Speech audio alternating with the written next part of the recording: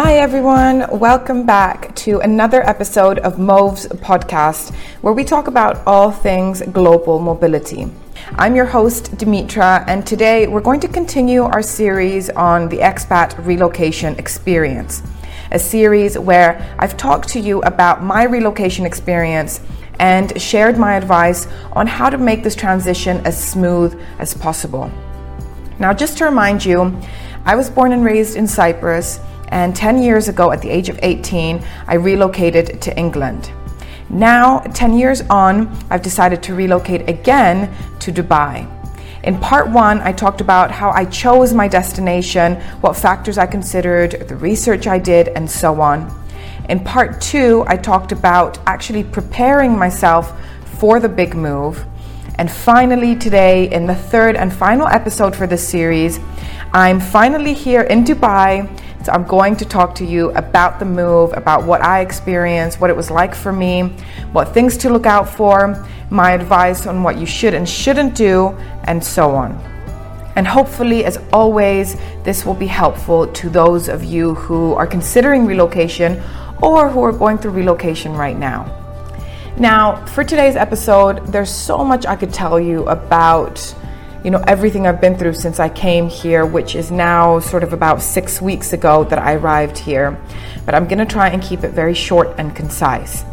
The first thing I want to talk about is apartment hunting. Now, of course, I think this is going to be like the most important thing for most people who move, which is finding a home. Now, I've been lucky enough that my company, Move Group, was able and willing to put me up in accommodation for the first few weeks when I arrived here. But some people might not have the same luxury. Some people might be coming here on their own. They don't have a company who is going to put them up somewhere until they can find an apartment. So for those people, it's going to be even more important to find an apartment as soon as possible so that they're not wasting their money staying in hotels. So for me, that was the first thing that I had on my mind once I arrived.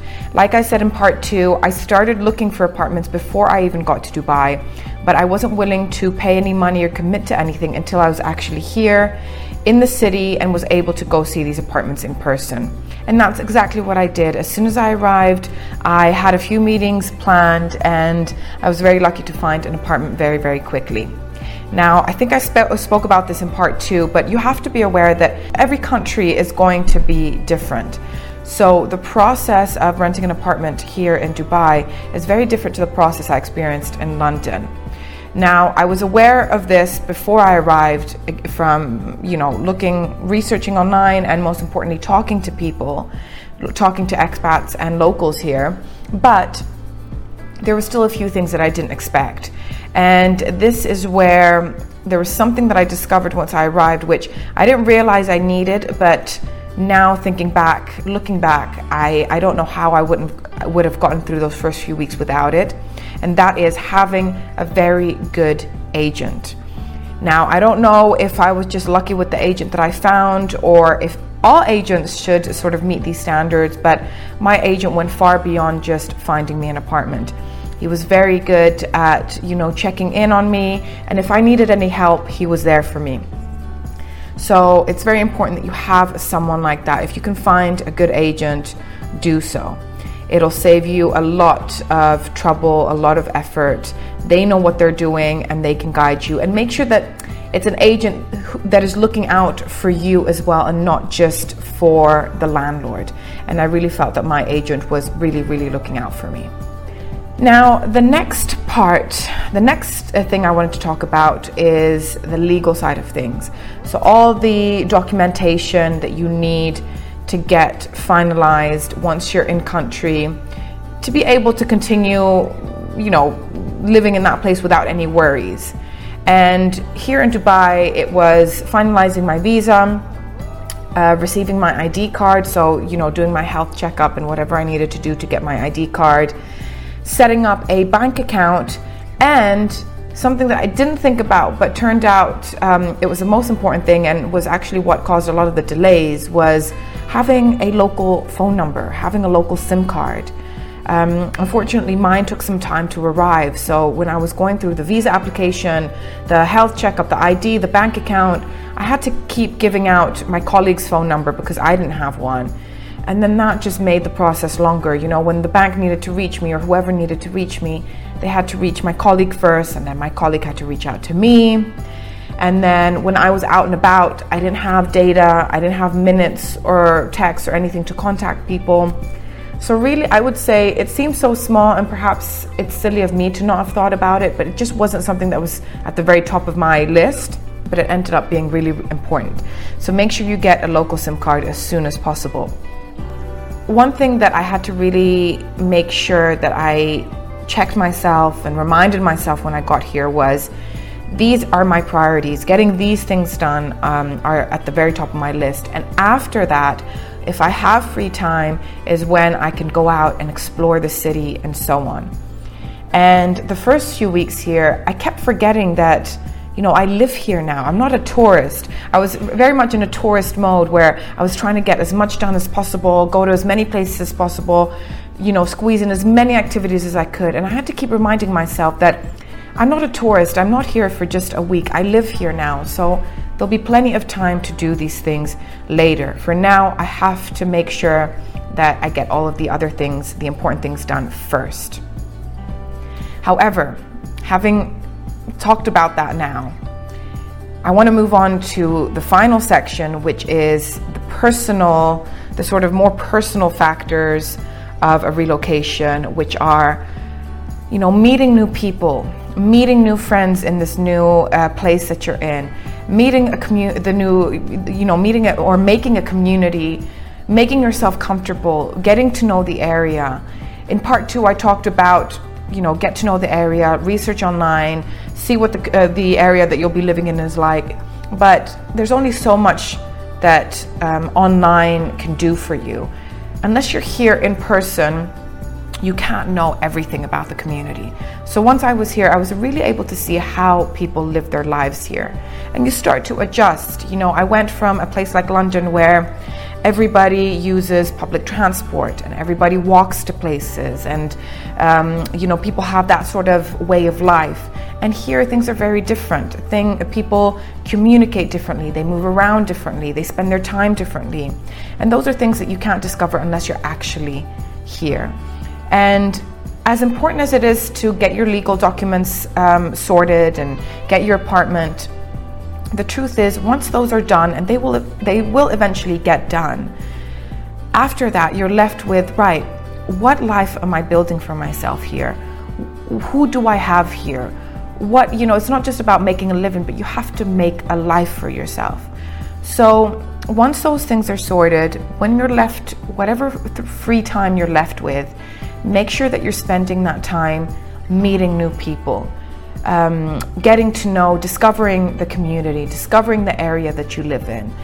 So I set myself a sort of time frame of about 6 weeks, I would say, where I said to myself, in those 6 weeks, there's not a single invitation I'm going to turn down. There's not a single event that I come across that I'm going to turn down. All within, my resources, all within my means, of course, and everybody's resources will be different. But so long as it's within my resources, within my means, I'm going to say yes to as many things as possible.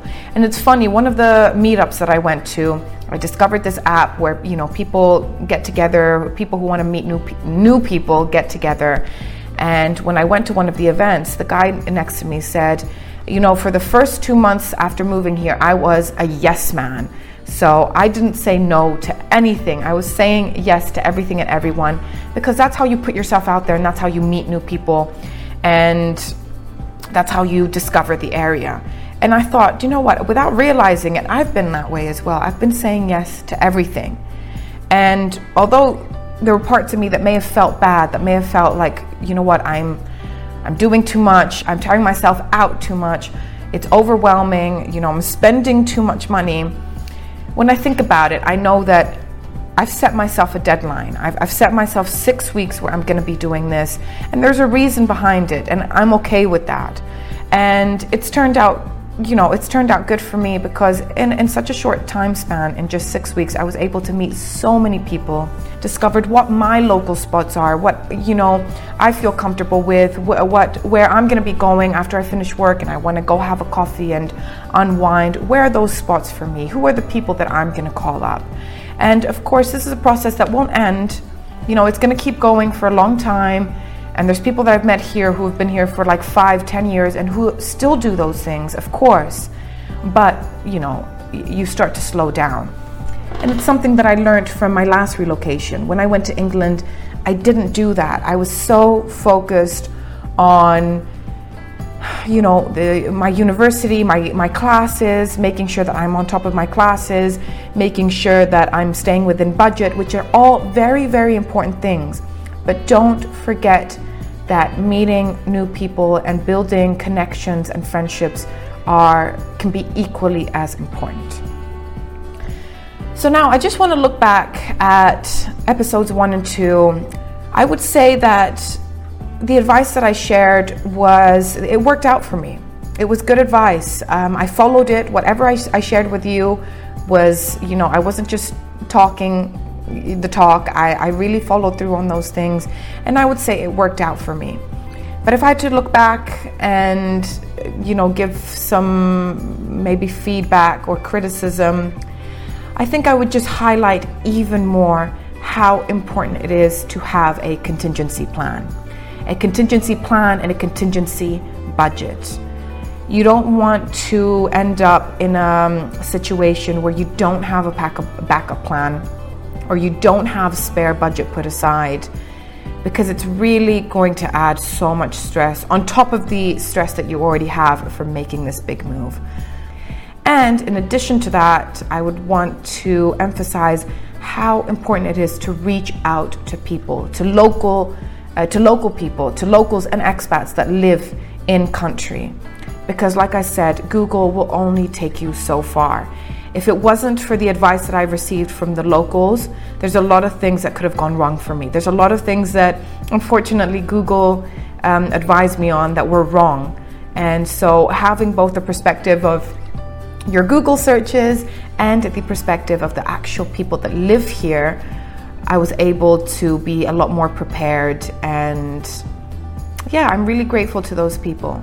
And I would say that even once I arrived, the new people that I met, so, if you don't have friends like I did before I came, that's okay. Once you get here and you start meeting people, you'll be pleasantly surprised how willing they are to help you, to help someone who's just moved, who's new, who is looking for, is just looking for advice. So don't be afraid to ask for help. Don't be afraid to reach out. Don't think that you're the only one. Like I said, I've met people who are new to the country, so are in the same position as me, but I've also met people who have been here for 5 or 10 years and are still looking to meet new people, are still looking to make new friends, are still looking to explore and so on. So there's a lot of people in your situation. You'll be surprised to see how many there are. So I would say that concludes this series for me. I could talk about my relocation forever. There's so much I could say, but I think the advice that I've shared in parts 1 and 2 especially, and also today, I hope that will become, I hope that you'll use that and that will be helpful for you. I guarantee you it will be helpful. It will make sure that you're a lot more prepared. So if you're someone who's thinking about relocation for the right reasons, I would say go for it. It's a great experience. Yes, it's stressful, but it works out. It's worked out for me. And if you're someone who's already going through relocation, I would say look at the advice that I gave you to make sure that you're prepared for your big move. Thank you all for listening, and I will catch you on the next episode. Take care.